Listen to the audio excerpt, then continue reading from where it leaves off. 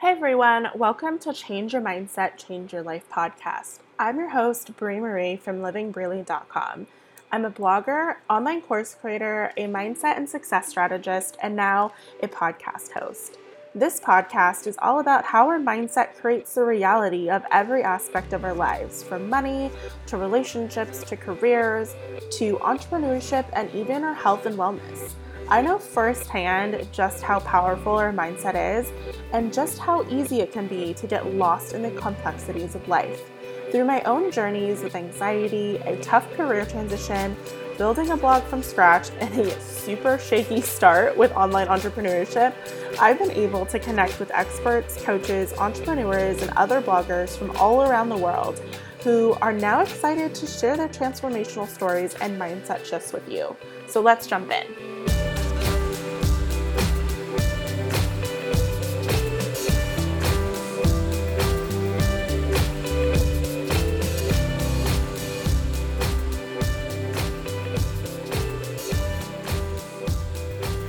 Hello, welcome back to another episode of Change Your Mindset, Change Your Life. So I'm still using my gym headphones. I submitted a claim with the company for my mic and we're just waiting to hear back. I'm assuming I'm not going to hear back until after the holidays.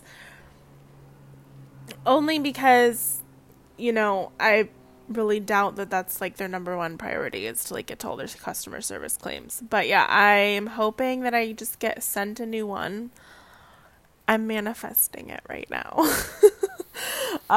No, I'm sure that the company is going to help me somehow by either fixing it or what. But for right now, all I've got is my gym headphones. So I hope that they're okay.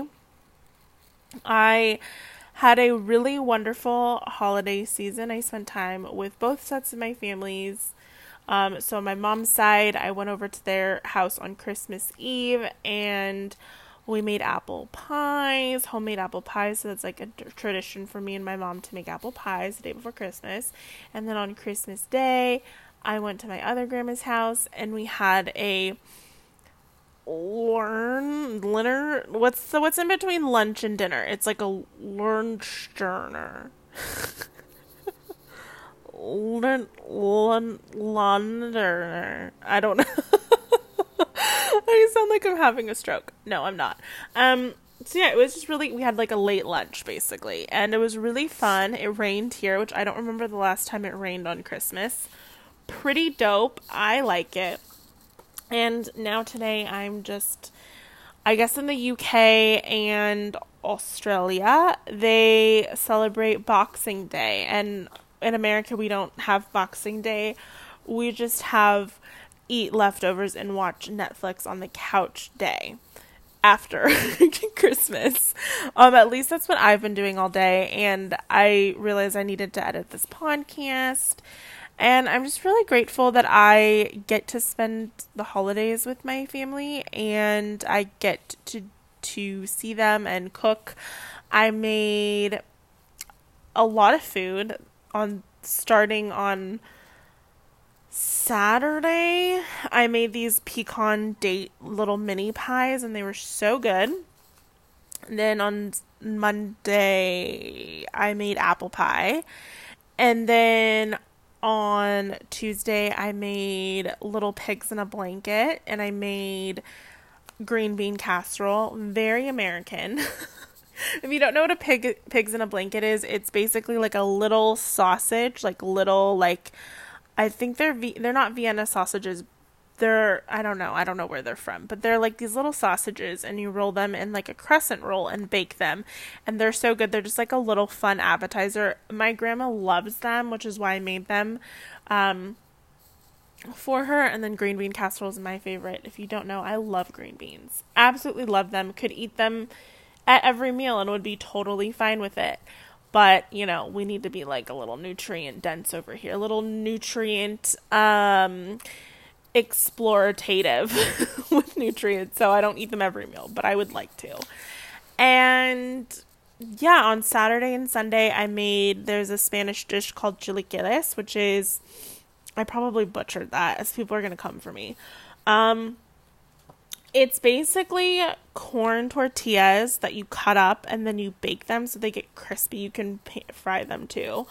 So they get crispy, and then throw in, my grandpa uses this sauce called El Pato, which is like, I use it in a lot of stuff, but it's really good sauce. It's like a small little can. And then you mix it. I had some leftover rotisserie chicken, so I threw that in, and then I did some scrambled eggs, and I threw that in. And then you put on top of it, like, you can put this, it's like a white cheese, it's called queso fresco, which is, I don't even know how to explain it. It's like crumbly cheese. It's not, it has the texture of feta, but it doesn't have that feta taste at all. I don't know what kind of cheese it is. Or is it queso blanco? No, it's queso fresco. Yeah, it's so good. And then you can add a little bit of cilantro and some red onions, and it's so good. Oh, my favorite. But yeah, my grandpa taught me how to make that, so I made that on Christmas Eve and Christmas Day, randomly with some cinnamon rolls. You know, we just do what we want here. And yeah, that was my Christmas. So it was a lot of food. And so this podcast is coming at the perfect time, which is, I strategically planned these 2 episodes around the holidays because I know for so many women, losing weight, diets, and quote, getting healthy is like the number one thing that we always start our holiday with. I'm gonna do a disclaimer / trigger warning. So this episode, me and Delphine are not doctors. So this should not be taken as medical advice. We also wanted to put a trigger warning. So if you are someone who has struggled with any kind of eating disorder, bulimia, anorexia, I know that there's others out there. If you are someone who has struggled with body issues, this episode may trigger you, so please listen to it at your discretion. It could be something that maybe you just want to skip and come back in 2 weeks, and I'll have a new guest on. If this isn't the podcast for you, no worries. I totally would understand. I know how important keeping a good sense of mental health is, especially around the holidays. So if this isn't the episode for you, just skip it and come back, and we'll see you then. But Delphine and I just instantly connected. I absolutely love her. She's so easygoing, so great to just work with in general. We recorded 2 episodes, so this one, and there's a part 2 coming out on January 1st. And I just learned so much from her, and we've stayed in contact ever since the recording, just checking in and chatting with each other.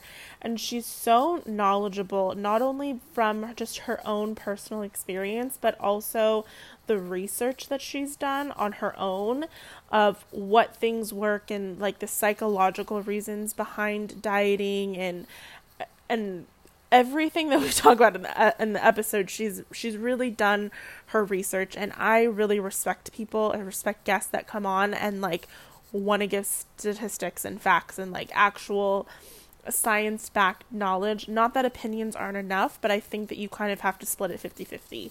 And Delphine is just absolutely amazing. This is a bit of a longer episode. I cut out a couple of pieces just because I wanted to like keep it to like, you know, make sure that the content was all there and we weren't repeating ourselves or like going too much off on a tangent. But I really enjoyed listening to this episode back. I usually have someone edit for me the pieces that I wanted out, but I wanted to give her some time to spend with her family over the holidays, so I edited it myself, and it was so, I just loved listening to it. She's just so full of knowledge, and she's absolutely great. I'm going to include all of her links in the episode description. I feel like because I've taken a bit of a break from doing podcasts, I'm fumbling a bit. It feels a little, like it feels normal, but I'm like stumbling a bit. So I'm going to include all of Delphine's links in the episode description. Please make sure to go and check her out. She's just doing phenomenal work for women right now, and I'm totally in support of the type of coaching she's doing, the type of message, and the type of why that she's connected to. So let's get into it.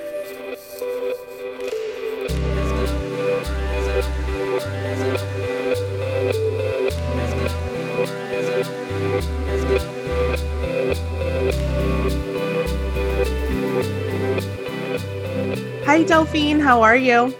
I'm great. How are you, Bree? I'm doing well. So, Delphine, tell everyone a little bit more about what you do. Sure, I'd be happy to. So, I am a body image and eating behavior coach. So, what that means is I help women improve, or even in some cases, fix their relationship with their body and their relationship with food. I have clients who, in some cases, have a full blown eating disorder, ranging from bulimia to eating, night eating, which is a thing, or people who have night eating, they up during their sleep and eat as they are sleeping, and they're not fully conscious that they're doing it. Oh my gosh. Or yeah, that's an awful one. Compulsive overeating, you name it. But it doesn't have to be to that extent. A lot of my clients come to me feeling like they have been either on a diet or about to go on a diet, doing the whole yo-yo dieting thing for almost their entire lives, and they are tired of it. And they just want to end it. They just want to be able to go back to having a normal relationship with food, a normal way of eating without being constantly restricting. And most of all, they want to go back to a more loving um, relation to their bodies. And so that's what I do. I help them do that. That's amazing work. I feel like, especially with women and their bodies, that is such a difficult thing to work through.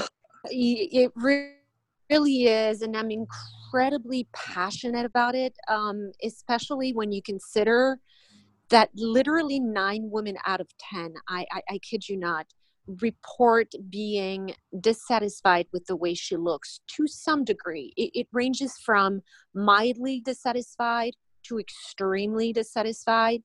It can be the girl who gets up in the morning and says, "Oh gosh, I feel so fat, I don't know what to wear," to the women who spends about 85 to 90% of her time completely consumed with thoughts of being inadequate, being fat, being ugly, and literally holding back on her entire life because her self-esteem and body image issues are preventing her from living a fulfilling life.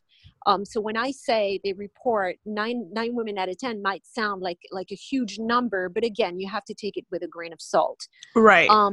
But what's very revealing is usually when I attend networkers and meetings and whatnot, and people ask me, "What do you do?" And I try to explain it. They're usually a little perplexed. They don't quite understand it. They're like, "You're a what coach? And what is that about?" So I have a little trick that helps everybody understand it. If I'm in a room full of women, and even if there's a few men, I usually ask this question. And I say, "Ladies, be honest with yourselves and tell me who in this room is completely, fully happy with their bodies and the way they look and would not change a thing." And I kid you not, I usually don't get a single hand. I don't get a single hand up.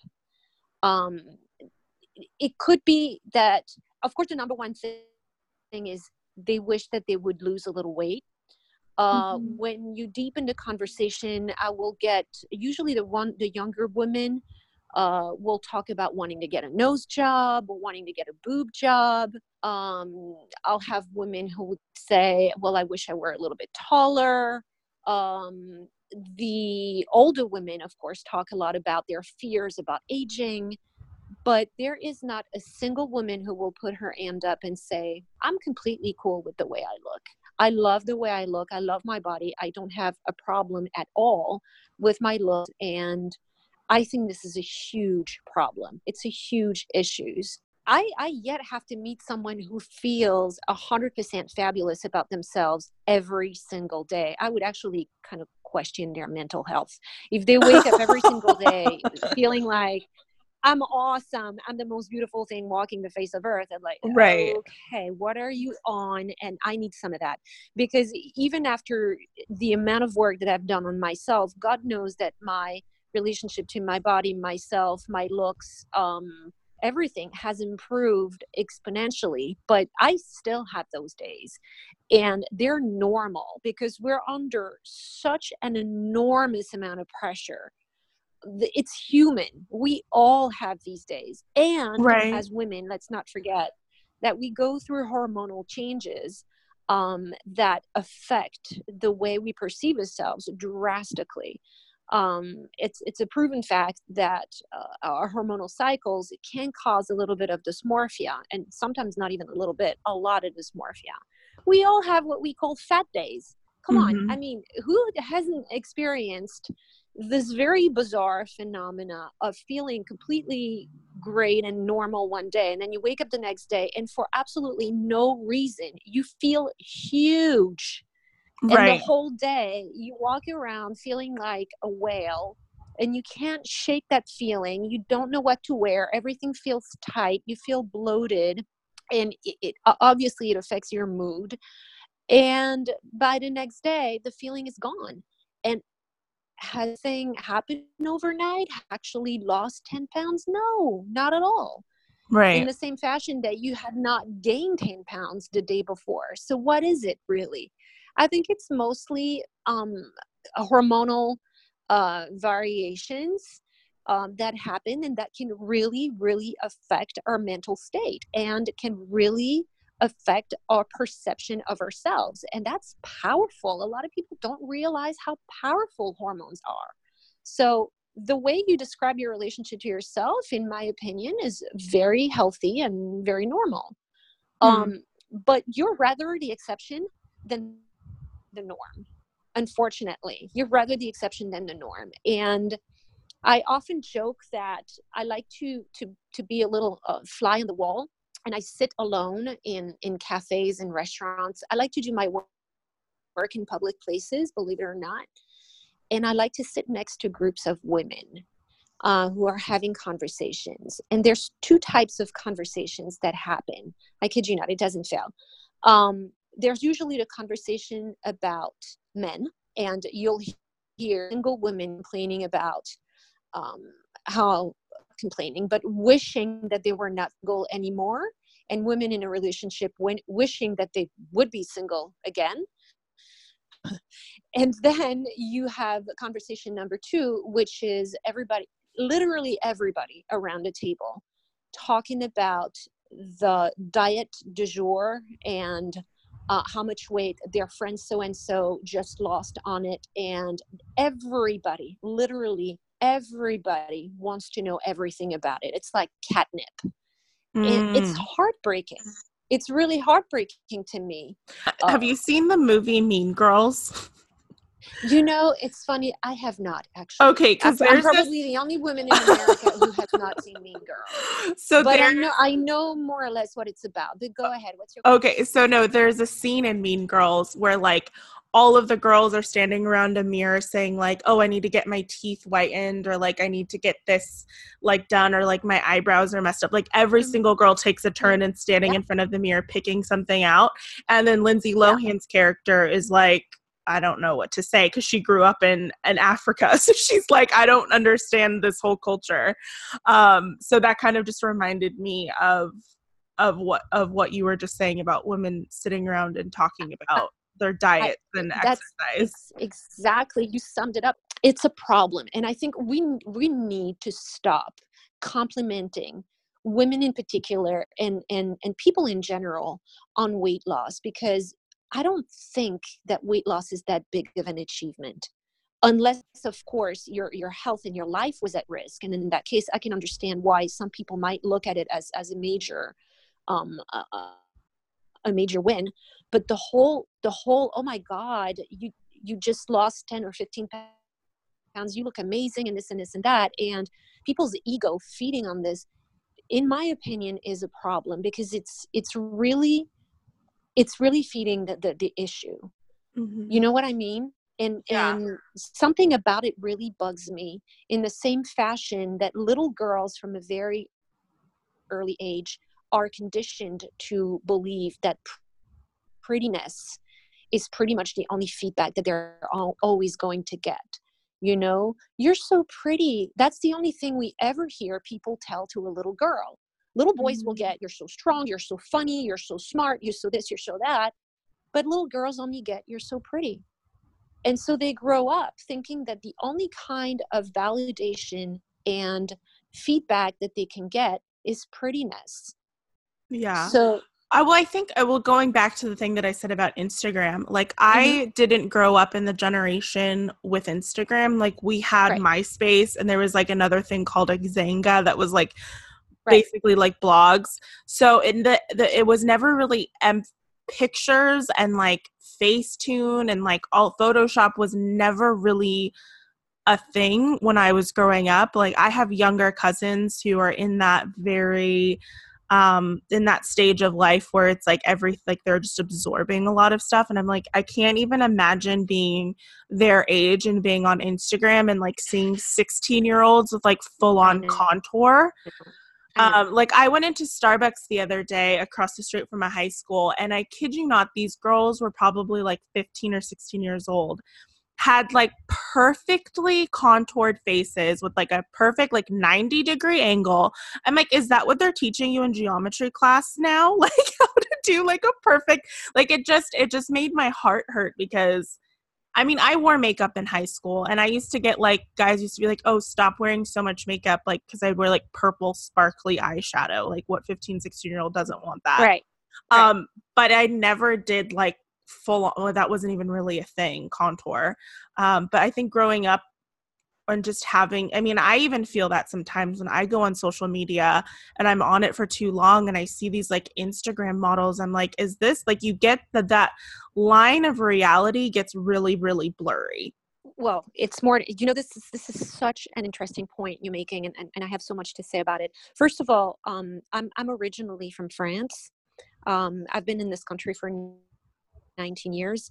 Um, so culturally speaking, for me, this is probably more, how can I put it, puzzling, because we have very different beauty standards. And wearing a lot of makeup is not regarded as something attractive in the majority of European cultures. Please don't take it as a judgment. It's just, that's just cultural Yeah, difference. yeah, no, I So get you. when I'm seeing, good. So when I'm seeing women in general and young women in particular wear a full face of makeup, and imagine that I live in Miami, where I'm watching women in high heels and full makeup at 10 o'clock in the morning at Starbucks to get coffee. I can't help but think in my, really? And God knows that I'm a huge supporter of being kind to one another and sisterhood and supporting women and really fighting cattiness and all that. You don't know how much I vouch for that, but I can't help but wonder what is going on in your head that you feel that you need to have a full face of makeup in order for you to go buy coffee first thing in the morning or be dressed up like you're going to a club. There's a problem there, in my opinion.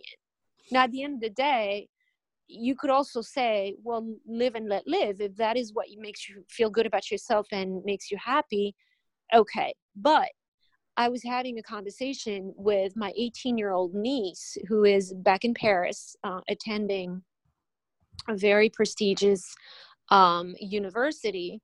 And we were discussing precisely what you just described. She was saying, your Instagram blog and everything is so, so important to me. And it feels so good to go on it daily and to read about what you're writing and this and that, because I feel like I'm bombarded with these messages and these images of um, having to look a certain way. And I was saying to her, but you do understand that you don't have to. And most of all, why are you even following these people if this is how it makes you feel? And her generation understand intellectually that these images are fake. They're retouched. It's not reality. They're picturing a life that is not their reality. It's everything is very glammed up. And I asked the question, I said, but do you and your girlfriends understand that this is not even real? And she's like, yeah, we do. Intellectually, we do. I said, so Yeah. why? Why are you giving into it? And she couldn't answer that question. She's like, I don't know. There's a part of us that feel like we must. I said, okay, but what if you started on your own with your little group of girlfriends, a little movement of your own where you start showing that, it's actually even cooler to not do this and to not follow that. And she felt such anxiety around that suggestion. And of course, the conversation went a lot deeper. And by the end of the conversation, she felt better about it. But there's this very strange divide between the fact that they feel pressure and almost obligated to follow these trends and to imitate the Instagram models, and the fact that intellectually they understand that the images they're seeing are not real.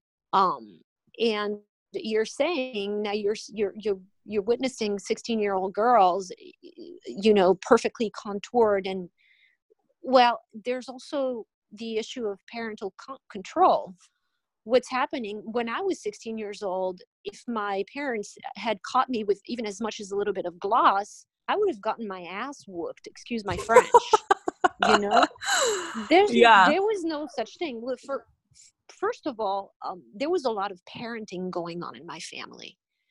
And it was made very clear to me that makeup just had no room in my life until I reached a certain age, and education came first. Now, those were very different times where my mom was home. There was a very, very strong presence. They were very involved in my education. They were, we're living in different times where in most homes, both parents have to work. Kids are pretty much left to their own device. And it's very difficult. I get it. Once parents come home, they have very little impact on their kids. Mm-hmm. And you're also looking at a very different culture where,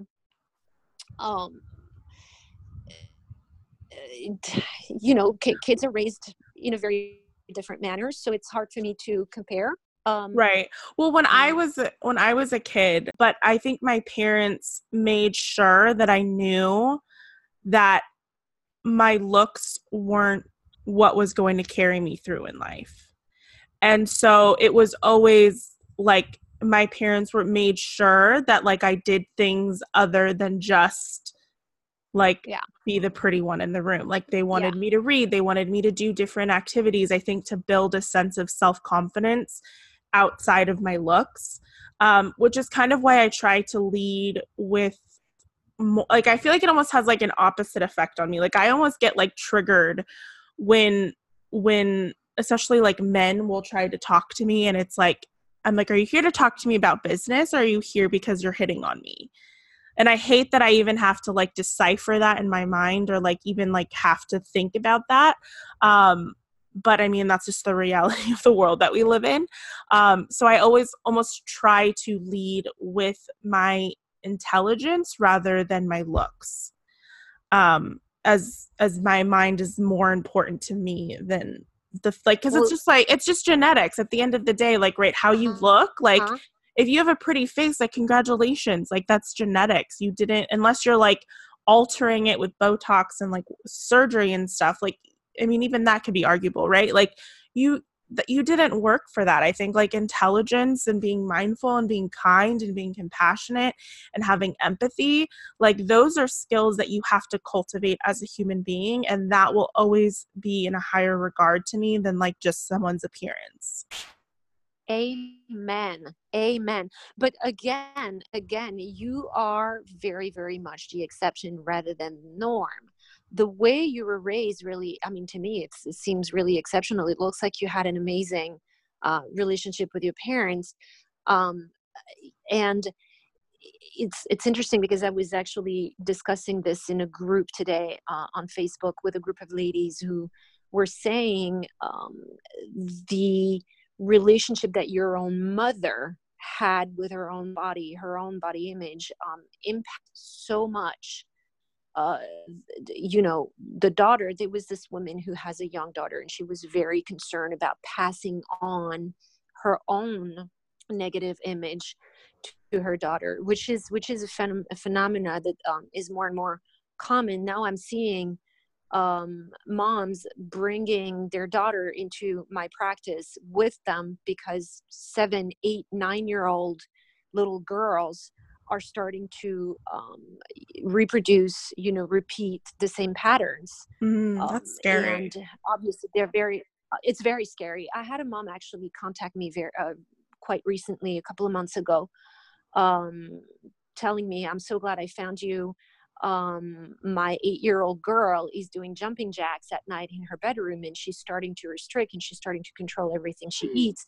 Oh my And God. I wish I could say this is a very rare phenomena, but it's not. It's not. It's more and more and more and more common. And of course, I took them in. I actually have this very cool program for moms and daughters to work together, because the apple doesn't fall very far from the tree. No little girl ever wakes up one day and decides, "Oh, I'm going to go and hate my body." There's no such thing. They learn it from someone. And as much as we'd like to think that, oh, it's the media, oh, it's social media, oh, I'm, I beg to differ. Usually those are behaviors that they learn from women that are much, much, much closer to them. And I'm certainly not by any means trying to blame directly the mothers or the sisters or family members. But what I'm saying is the influence is usually a lot closer and real, as opposed to something virtual, such as the social media. Social media does impact and aggravate the issue, but I yet have to see a young girl or a young adolescent, meaning in her preteen, 11, 12. I've had a few clients that young who didn't learn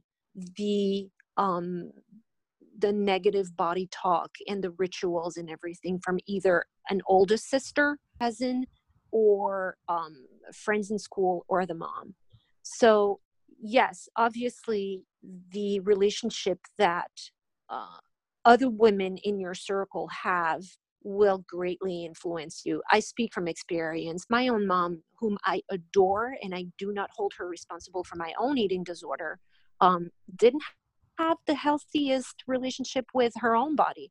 She was constantly talking about how fat she felt and that she wanted to go on a diet and this and this and that. And again, I do not hold her responsible, but um, it did play a role in the fact that I began developing an eating disorder at 14 years old. And it went on for 18 years, which is a really long time. I wasn't able to really completely recover until I reached my 30s. So to go back to the whole social media, it impacts greatly the behavior, but it's not the culprit. I think it's a little too easy to say, well, it's Instagram's fault, or it's the Right. media's fault, it's television, it's movies. It's a little too dismissive, in the sense when people say it's society, I always say, okay, but you're part of society. I'm part of Right. society. There's a point where we need to start collectively recognizing that we are playing a part in this. So what are we going to do? it's a little too easy to say, oh, it's social media. As an adult, you have the power to take the phone away or to say, shut down your account because it's hurting you. What are you waiting to do that? Why are you so afraid to claim your authority over your child when they are secretly starving themselves or hurting themselves? I mean, come on, this is pretty serious. And when I'm dealing with young adults, because I have a lot of millennials coming to me, a lot I'm a of women millennial. between. You are? I Okay. am. Well, I'm Yeah. 45. So I'm getting more and more and more of them. And of course, the first thing we say during the first thing they tell me during the first session is how much they feel influenced by social media. And I have to establish if they need to go on a full quote unquote fast from social media for a period of time. I've had a couple of clients that I had to literally withdraw from social media, or if we just need to decide if maybe they're not following the right people. That's so funny We that just have to have a different strategy. that you brought that up, because I mean, your episode's not going to come out for, I think, until like the first of the new year, 2019. But I put out like a little mindset tip shift on Fridays. And this Friday, I'm actually talking about I do social media quote detoxes at least once a month, where like I log out of, or I turn off the data for like all of my social media apps. Because I mean, it's not so much for like the body image thing, but it's like, I just feel this like bombardment sometimes of like, I get a lot of DMs. I get people who ask me a lot of questions, and it's like, it's hard to not feel like those people are in the room or in your life. And don't take that as like, I don't want to get DMs or anything, but you have to sometimes check out of social media and just really ground yourself in what's actual reality. And I do that a lot. I'm really glad that you brought up the fact of like unfollowing people, because I do that all the time. And it's like, or sometimes I don't quote unfollow them. Like if I know them, but I don't like their content, I might just do it where you, what is it called? Like you block them or mute them. I mute them. So I don't see their posts and I don't see their stories. And it's like, then I know that when I'm looking at their content, it's like I actually had to search for their name, and I'm making the conscious decision to do that. And then that's when I have that conversation with myself of like, is this healthy? Is this benefiting me? Am I going to grow from viewing this person's content? And if the answer is no, then I'm like, okay, then I don't need to do this. Like, and if I do, then that's the self-sabotaging behavior. So I'm really happy to hear that that's something that you emphasize, especially with millennial women, because the Instagram models, I'm like, people realize that a lot of that is photoshopped. A lot of that is plastic surgery. I don't know if you know the brand Ari or Aerie, Aerie. So Yes, they have amazing campaigns with like now even on their website, it's like real models and they don't Photoshop. And I was like, this is so important. I don't buy my stuff from Victoria's Secret anymore. I like literally just I buy Ari stuff all the time because like I want to support that type of business. Because I think that it's so freaking important for women to see real women on the internet. And there's so many of these, as a matter of fact, it's interesting you're saying that, because recently I did a huge purge of the accounts that I'm following. And I have the same mentality, meaning I only follow accounts that serve me or serve my community in some way. And I'm huge on the whole engagement, meaning I will do, it has to be some kind of an exchange. It's what can I do for you? It's not so much about what can you do for me, but it's also, like I said, there has to be some growth coming out of it. I want to be able to go on your page and learn something, even if it's getting a good laugh out of watching your content. That's, to me, that's growth. That's a win-win. There's a couple of absolutely hilarious women that I'm following and that I make a point to go every day because, hey, I'm going to get a few giggles out of it, and that's going to boost my mood. But there's so many of these brands right now that are changing their Marketing. strategy, marketing. Yeah. I can't remember if it's CVS or Walgreens. I don't know.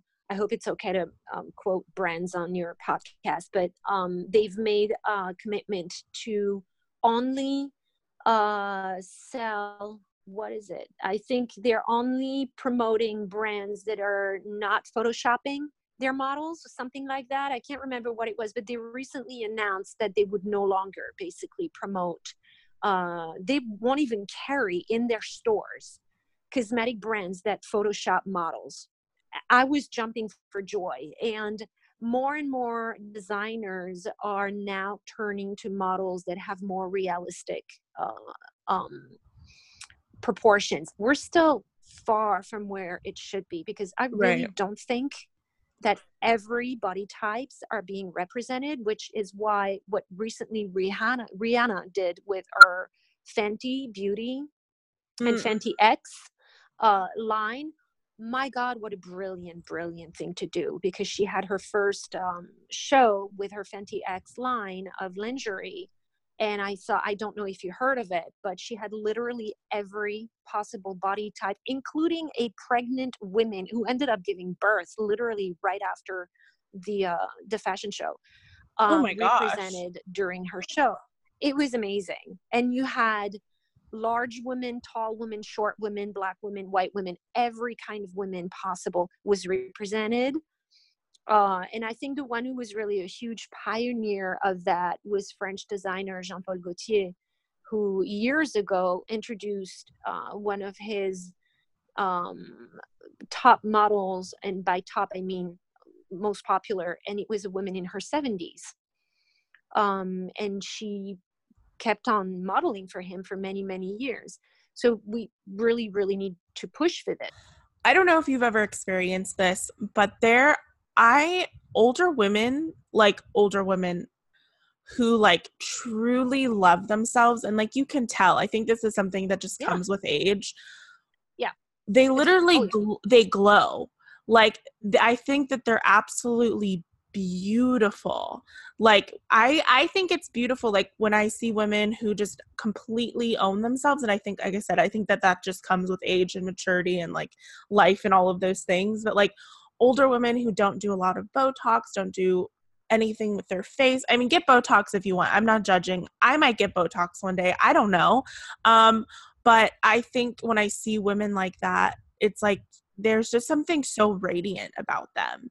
And then I'm like, oh, I always say that, I'm like, I hope when I am her age that I look that good, that I feel that good. Because I really Oh, think that that's like a lost like yeah, for sure. opinion. But what I just remembered what I was going to tell you, and it's actually related to what you just said, is when you get the facts as opposed to listening to everybody else's opinions on social media, or I always say Google doesn't have a PhD. Okay, so you really want to go and make sure that you get accurate facts, because this is when you realize um, that contrary to what we think, um, first of all, women do not strive for certain standards of beauty or perfection in order to get men's attention. This is a huge misconception. Huge misconception. Where Mm. we tend to think, well, what do they do it? Because they're trying to get men's attention? No. There's a certain sense of competition that's been installed in women for as long as I can even remember.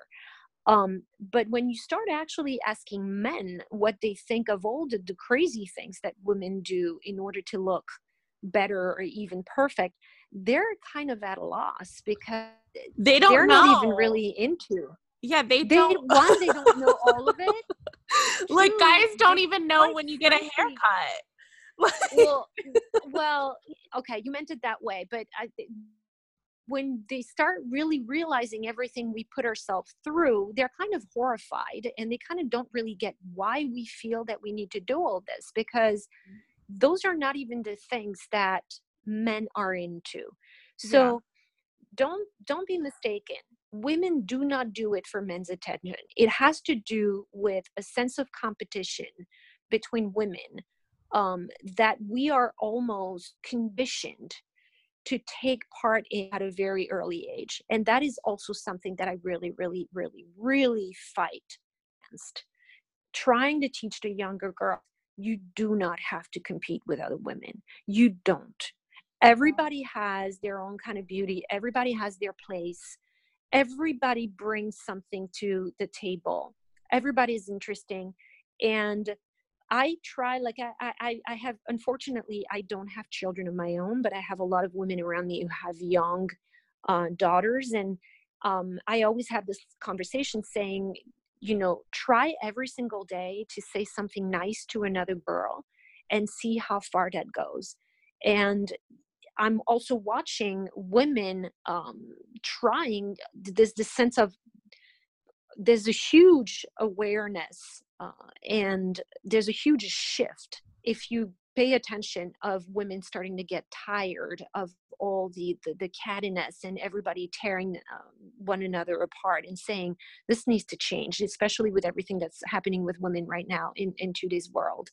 And that's really, really important, because comparison is really, really the root of all the body image issues that we're having today, and all the the food issues and everything. That's honestly where it's coming from. The fact that we spend most of our days comparing ourselves to everybody else, to every other woman, when, just like you said earlier, it makes no sense, because the physical assets that you have are pretty much genetic. It's not something that you worked for. It's something that you were born with. So it really makes no sense to spend her days saying, well, why does she have that and I don't? Well, she does because she does, and you don't because you don't, but you have something else that she doesn't have.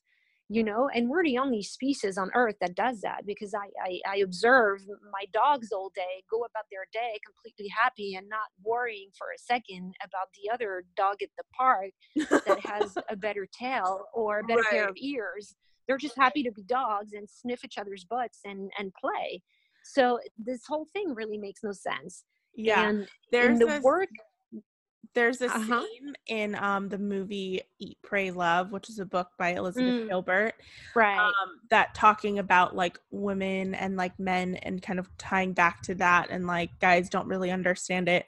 So Elizabeth Gilbert's character, who's played by Julia Roberts, who I absolutely adore, she goes to Napoli and they're eating pizza, and like Julia Roberts' character is just like going at it with the pizza, and then her girlfriend sitting across from her is like taking these tiny little bites, and Julia Roberts goes like, what's the problem? And our friend goes, I'm getting like a muffin top because I've been eating so much. And I guess she was like seeing a guy at the time. And Julia Roberts' character like goes like, have you ever like stood in front of a man naked and him say something to you, or not want or like not want to have sex with you? And she was like, no. And she goes, exactly. She's like, the man, like, he's just lucky to be in a room with a woman who's naked and is like willing to sleep with him. So like, he doesn't care about like your stretch marks or like a little roll that you have or like whatever the insecurity is. And she goes, so we're gonna like sit down, we're gonna enjoy this pizza, and then tomorrow we're gonna go and buy a bigger pair of jeans, and like that's just what it's gonna be. And I was like, exactly. That's so like, I feel like every girl needs to see that scene in that movie. It's so true. I have a friend who has an even funnier version of that. Recently, he had me laughing so hard. He's like, there's apparently a show on TV called My 600-Pound Life. Oh, which I don't know anything about, because I don't have cable, so I wasn't aware of that. But we were together having lunch. This guy friend of mine joined us, and of course, my girlfriend is like, oh, no, I'm not having dessert. It was, have you noticed how every woman on My Sick Life has a husband, boyfriend? So go ahead and have dessert. Yes. No, I think I saw a tweet about that. They're like, someone tweeted this, like literally this almost the same thing that was like, so you know. Maybe he was the quoting that. Maybe he Eat was the damn quoting that. But cheeseburger that if was, you I want thought it. this was hilarious. I thought that was hilarious. But So just to wrap, it's so, yeah, go ahead. wrap this up. So we've talked a lot about just so many different topics, but Mhm. if someone's listening right now, and I think this all boils down to having a deep sense of self-love and self-appreciation Yeah. and self-adequacy, what would be Yeah. a few things, like if someone's looking to cultivate a practice to really love themselves, what would you recommend? Okay. So the the first thing that is extremely important, you just said the keyword self-acceptance. Mm. I don't know how much time I have, so let me know. Um, we need to first of all define what self-acceptance means, because a lot of the women that come to me have, let's call it what it is, have abused their bodies, okay, through dieting, um, and restriction and gaining the weight back and dieting again and gaining the weight back. And understandably, by the time they make the decision to change the strategy and say, okay, this is not working for me.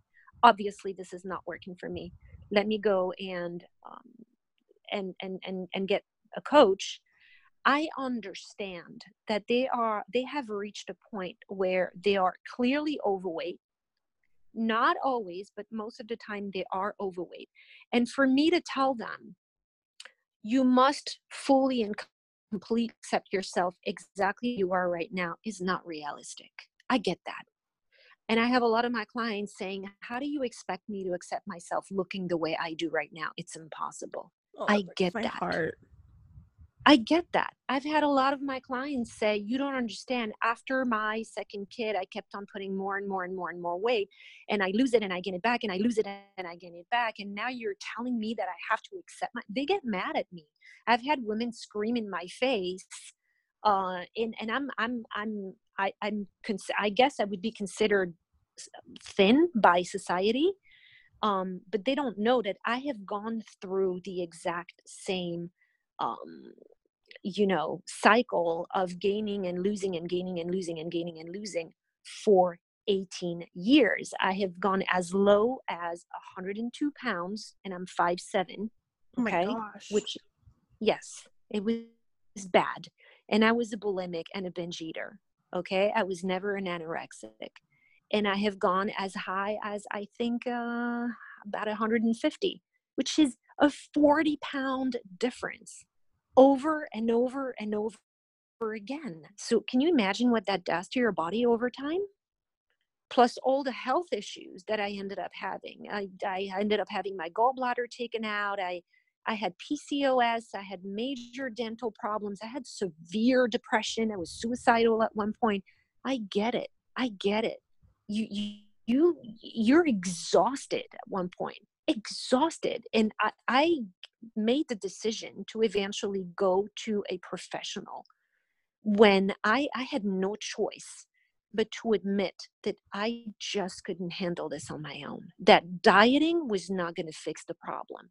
I thought so. I thought that it was just a matter of finding the right diet. I was so stubborn about it. You don't understand, Brie.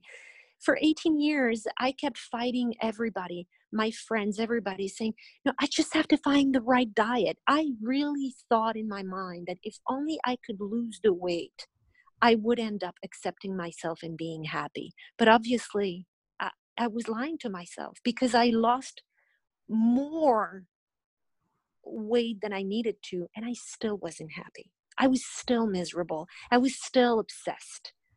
My whole day revolved around food and dieting and my body and picking at myself, and it was hell on wheels.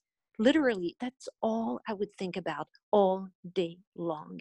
And you have no idea the things that I missed out on.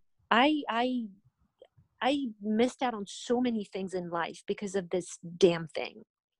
So when they come to me after I don't know how many years, and I have men coming to me too, by the way, of putting themselves through this. I get it. Of course I understand that if you're over 200 pounds or sometimes even more, of course you can't accept yourself looking this way. What I mean by you need to accept yourself is you need to accept your circumstances, your current circumstances. You need to accept that this is where you are right now.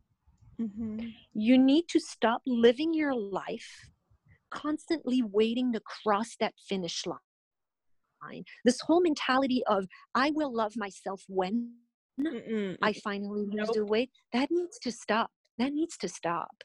Yeah. You need to also make peace with the fact that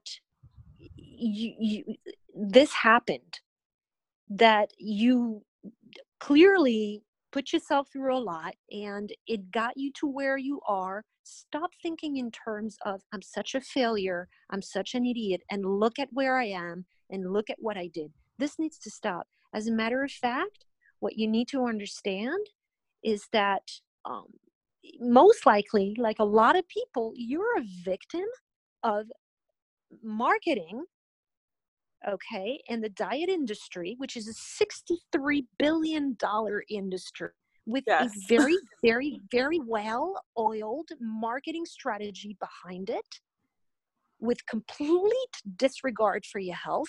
Do not mistake it. The industry does not give a damn about your health. They want your money and they know exactly what to say for you to believe that their diet is the best one and that they're going to get you to lose the weight forever when they know very well that it's untrue. And I know that because I have actually confronted some of these companies personally, and they have admitted on paper. I have emails where they tell me, no, we do not know if our diets work in the long term, but we do not care. Mm. Okay, I have made them admit that on paper. It's not their primary concern. Well, What they like want that's is Atkins sweetness. diet. Like that the guy who created Atkins diet, he He died died. of obesity. He died of obesity, and he died of a heart attack. But he I was mean, it's not fun. I'm not laughing because he died. I'm laughing. It's well, just like the irony of the situation. to name them. I don't have a problem naming them. Is not now has a free membership for minors. Okay, for people under 18 years old. Oh my God. That's freaking criminal to me. You know why they do that? Because they know perfectly that they're going to make you lose the weight. You're going to gain it back and lose it again and gaining back. Yeah, So they're what going to happens? You become become hooked lifetime up. customers. Correct. Except that once they turn 18, you have to pay. And now they have your money forever. Marketers are very smart because they're picking up to the fact that the public is getting more educated and that the public now understands that diets do not work. Listen, I don't care which diet you're on. I've been on all of them. I've been on more than 20 diets in my life, which is a lot because the average woman will be on about 7 diets in her lifetime. Oh my gosh. And marketers now understand that, oh crap, they're getting it. It doesn't work. So you know what they're doing? They're not calling it a diet anymore. They're calling it a lifestyle. Because if you put the word diet, and I have studies to prove what I'm saying, that they have actually gotten together and decided, okay, we need to change the wording. There's something called mind confusion. Why is it that for every statement there's a counter statement? You go online and there's going to be 10 guys who will tell you fat is horrible for you. And then there's going to be 10 other people who will tell you, no, no, no, no, no, no, no, carbs are horrible for you. Well, that's like the coconut oil thing that happened. Absolutely. People said like, oh, coconut oil is bad for you. Oh, but no, it's good for Yeah. you. It's one of the healthiest fats. And Of people are like, course. so what do I do? Do I not, or do I eat coconut oil? Well, it's done on purpose. It's Right. done on purpose. It's mind confusion. It's done so that it creates a sense of confusion and people will essentially give up their power of decision. They'll feel like, well, I don't know what to do because on one hand they're telling me to do this, but then on the other hand they're telling me to do that. to the extent that they feel like they can't make decisions on their own when it comes to dieting. They're going to try so many diets, one after the other. They'll lose weight initially, of course, but then they gain it back to the point that they are convinced that they are the problem, the failure. They don't know how to do it on their own. And they give up their power entirely to the diet industry. And now they have some diet guru who's telling them, wait, I have the solution. I have the better diet. I can prove you that every new diet that comes out every year is just the diet from last year refurbished a little bit. They put pseudoscience and pseudo babble, like, okay, you want to know something even funnier? Okay. Oh my God, I got to email that to you. When I was doing my research, I was able to prove that in the United States of America, when they promote a diet, and you're going to tell me, yeah, that's true. They always put on the picture some fake doctor who, interestingly enough, is always from Switzerland or France. Am I right? Yes. I don't know. I told you this. I'm one of the oddballs. Right. I've never been on a diet before. You're right. You don't diet. Okay. But the women who are going to listen to me are going to say, oh, that's right. It's always a diet that's been designed by a doctor from France or Switzerland or somewhere in Europe. Okay. Because it makes it fancy and chic and believable. Well, guess what? In Europe, we have the opposite effect. It's always a diet that's been designed in the United States or Canada. Now, interestingly enough, the picture of the guy, they have about 10 or 15 different guys in a doctor's coat that they circle around, and it's the same picture. Now, my husband happens to be a graphic designer, so he has access to image banks. So what that means is that I can give him a picture and say, can you check if that picture is from an image bank? About 80% of them are. It's a fake picture. It's a fake doctor. When they quote Dr. So-and-so created that diet, right? I'm someone who will question the crap out of everything. I Google these people. They don't exist. These doctors do not exist. They don't have PhDs. They don't have published papers. I even found an instance of a doctor who had his identity stolen because they were quoting a doctor who had died about 25 years prior to that diet being put on the market. Oh my gosh. They're wow. shameless. They're shameless. So where can people find your links, your social media links? What's your website? Okay. So I'm very easy to find. My name is Delphine Pena with the Enye. So I'm sure I'm gonna put all of the links in the description There's below. Gonna be a link. I'm very visible on Facebook. I have a public and a business page. My business page is accessible from my public page, but it's Delphine Pena Coaching.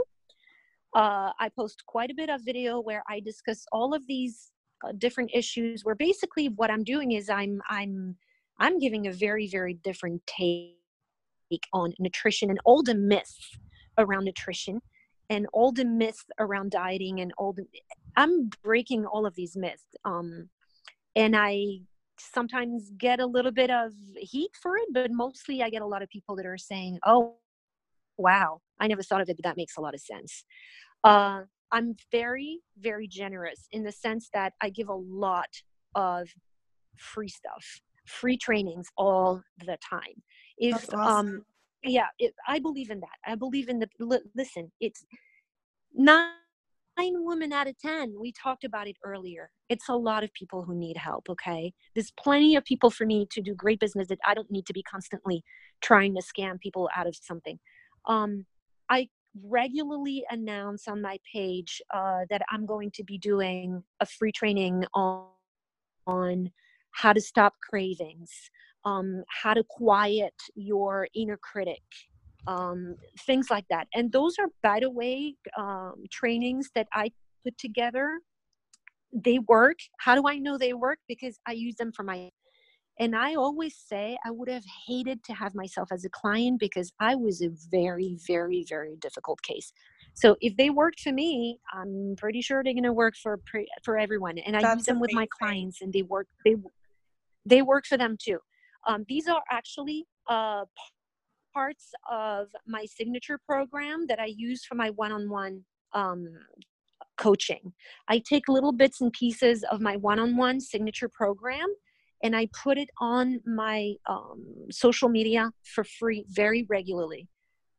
From then, if people decide that they want to get deeper and they want to contact me, there are links on all of my social media pages to my website, delphinepena.com, where they can learn more about my background, my actual training, my credentials, and my programs. I have, like I said, a one-on-one program where women will learn how I can help them break completely free from the diet mentality, learn how to make peace with their body, make peace with food, and still reach their weight goals, by the way. There's nothing wrong with saying, but I still want to lose the weight. No problem.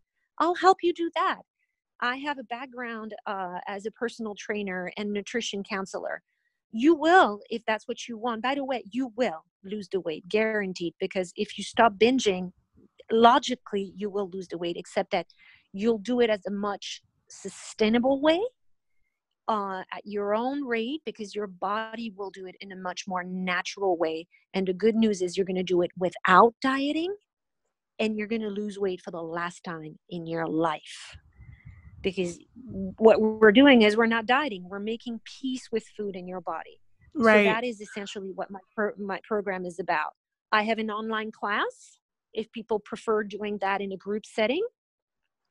And I am, over the next couple of weeks, I'm going to be recording some very, very cool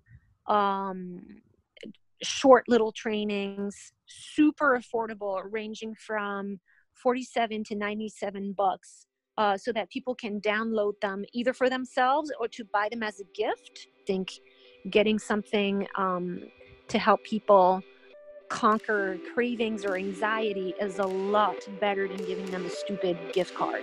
That's my opinion. Yes. Well, thank you so much for being a guest. So happy that we had this conversation. Thank you for having me. It's my pleasure.